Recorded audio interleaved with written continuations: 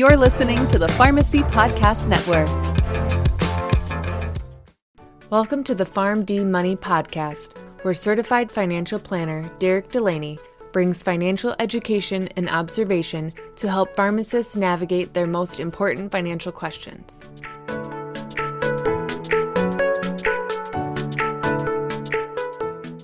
Welcome in PharmD Nation to episode number 88 of the PharmD Money Podcast. Thank you so much for joining me today.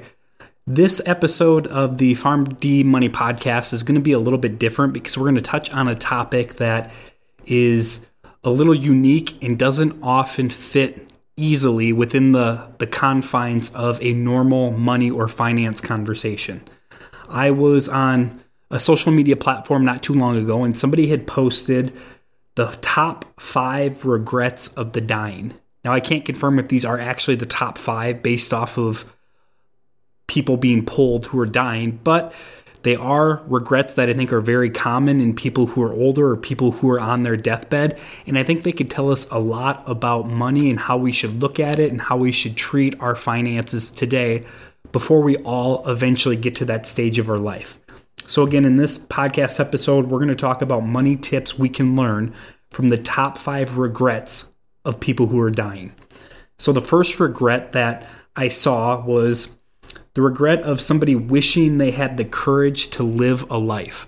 Now, I know that is an absolute loaded quote and it can be taken in any different direction, but I think when it comes to a person's finances or a person's money, what we can gain from that is it's okay to spend more. It's okay to enjoy more of your money, specifically while you're younger and healthier to be able to do so.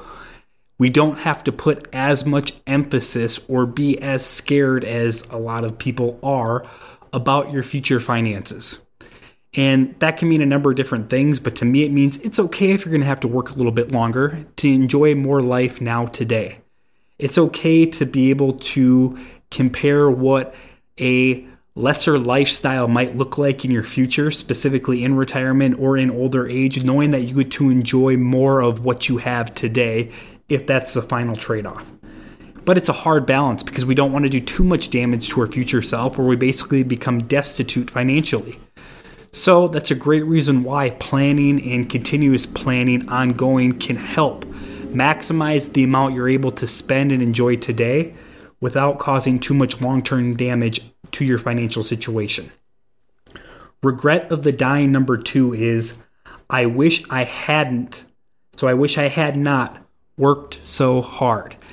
This is a huge one where obviously if you're a go-getter or you are a driver personality type where you want to work, excel, exceed, accomplish goals, climb that ladder, do more, create more, live life to its fullest in that regard.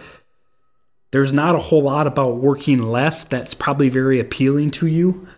But I think from a money standpoint, people who work more and who work daunting hours and give up a lot of the other things in life in pursuit of working more and working harder strictly for financial reasons or to earn more money could find themselves feeling this regret when they get older.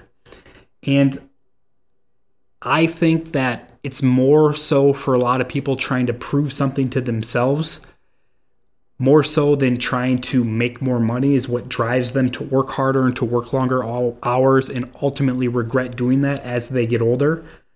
And again, it's another reason why planning and ongoing planning from a financial standpoint can be so important. Because if you can understand that the value of working harder is creating a diminishing set of returns financially, it's going to maybe allow you to take your foot off the gas pedal a little more and enjoy life instead of working so hard. But you don't know that unless you could put that information on paper or in some piece of planning software that's going to give you peace of mind knowing that working harder and accumulating more isn't going to create a better future in the same type of way or symmetrically as working harder allows you to create more money. So I guess what I'm trying to say is for each additional hour you put in as you get older to earn more money, it's not going to have the same type of positive effect long term on the quality of your life. So maybe working harder now, especially as you're getting closer to retirement, isn't necessarily worth it compared to what you're giving up, which is time and energy and focus on other things in your life outside of work that could be more important. Regret number 3 of the dying is, I wish I had the courage to express my feelings. I think in our society, the reason why people can't express their feelings more often is because 1, they don't want to be judged, and 2, I think there are societal and family norms that get in the way of people wanting to do that. When people grow up in households that there isn't a lot of feelings expressed, they don't feel comfortable doing that sort of thing. Now, there isn't a lot to do with money with this specific one, but if there is a money tip I think we can glean from this regret, my belief is I think that money tip is everybody has a different meaning of financial success, and trying to compare your meaning to other people or how you view financial success in a broad scope in our society isn't going to do you any favors, because people grow up and they create different norms within themselves and within their families, and they judge different things different ways based off of how they grew up and the societal norms that were placed upon them, and that applies to your money. So if you're trying to create financial success in the eyes of somebody else, chances are you're just going to go in a circle trying to accomplish that, because nobody's ever going to look at that situation financially the same as you, so you're never going to quite get to that mountaintop. Regret number 4 is, I wish I had stayed in touch with my friends. I think this is a perfect example of us knowing and getting reminded again that time is finite and our priorities can be distorted when we're younger. Where again, this regret is wanting to stay in touch with friends, wanting to value those relationships more and putting more effort in keeping those relationships alive. Well, that can be distorted when you're younger and you're in the prime earning years of your life, because you want to focus on all of that opportunity, because from a financial standpoint, it's going to provide back greater returns, which in the end is more money. But I think the money tip we can glean from this is we need to see our jobs and our careers and money in general as a tool and not a goal.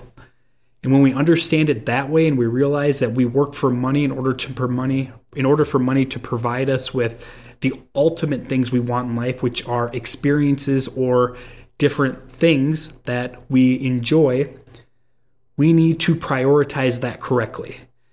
So for many people, they work more, they want to accumulate more money, which is great. It's always awesome to have ambition, but at what cost? And is that cost ultimately, in the end, what you're trying to work hard and accumulate money for in the long run? Because I want to accumulate money, because I want to be able to retire early, because when I retire early, I want to spend time with my family and travel and do things with my kids. Well, that doesn't make any sense if that's the case, if that's what you're sacrificing right now. So make sure that you prioritize money correctly, see it as a tool and not a goal, and make sure you're not disregarding things in your life, like staying in touch with friends and family and prioritizing that in pursuit of more money and more career success, if in the end that's ultimately why you're doing it in the first place, is to create more time with your kids, with your family, with your friends, after you get to a point of being able to retire, because you put so much money in on, or put so much time and effort in on the front side of getting you to that point in your life. And then finally, the 5th regret of the dying is, I wish I had let myself be happier. This is phenomenal, because in the end, we all want to get to retirement. We all want to accumulate enough financially where we could take our foot off the pedal. And in the end, we do that ultimately with one goal in mind, whether we know it or not, and that's in pursuit of happiness. And a lot of people want to retire so they can free up more of their lives to do more things that make them happy, that create more happiness for themselves. But if we're sacrificing happiness in the present in order to grind and produce more and earn more in hopes of producing more happiness in the future, we're ultimately going to let ourselves down. And again, that is a tough balance for people, because we only have a finite amount of time. So we have to put in effort to create the things we want that are going to allow us to live the happy life we want in the future. but we have to make sure that we don't disregard things that are going to make us happy today in pursuit of that. That opportunity cost is huge, and being able to see that and balance that correctly and effectively and understanding what those trade-offs are ultimately are going to allow us to live a happier life today while making smart decisions and moves that are going to allow all of us to live happier lives in the future as well. So that is where I think we can glean money tips from the top 5 dying regrets, or the top 5 regrets of people who are dying. And again, ultimately, I think it comes down to we have a finite amount of time in our lives, and we have future goals we want to succeed with. And we need to, as humans and as families and as friends and as communities, be able to see the trade-offs we're making today for those potential future benefits and take a step back and understand, are they actually worth it, or are they in conflict with each other?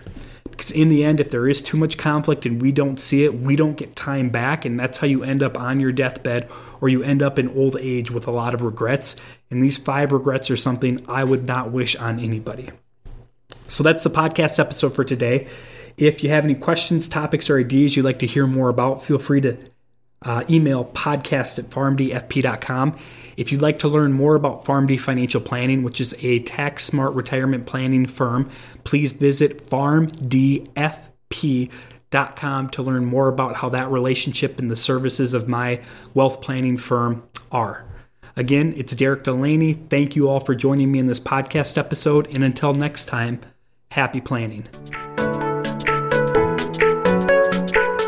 The PharmD Money Podcast is not intended to be tax, legal, or investment advice.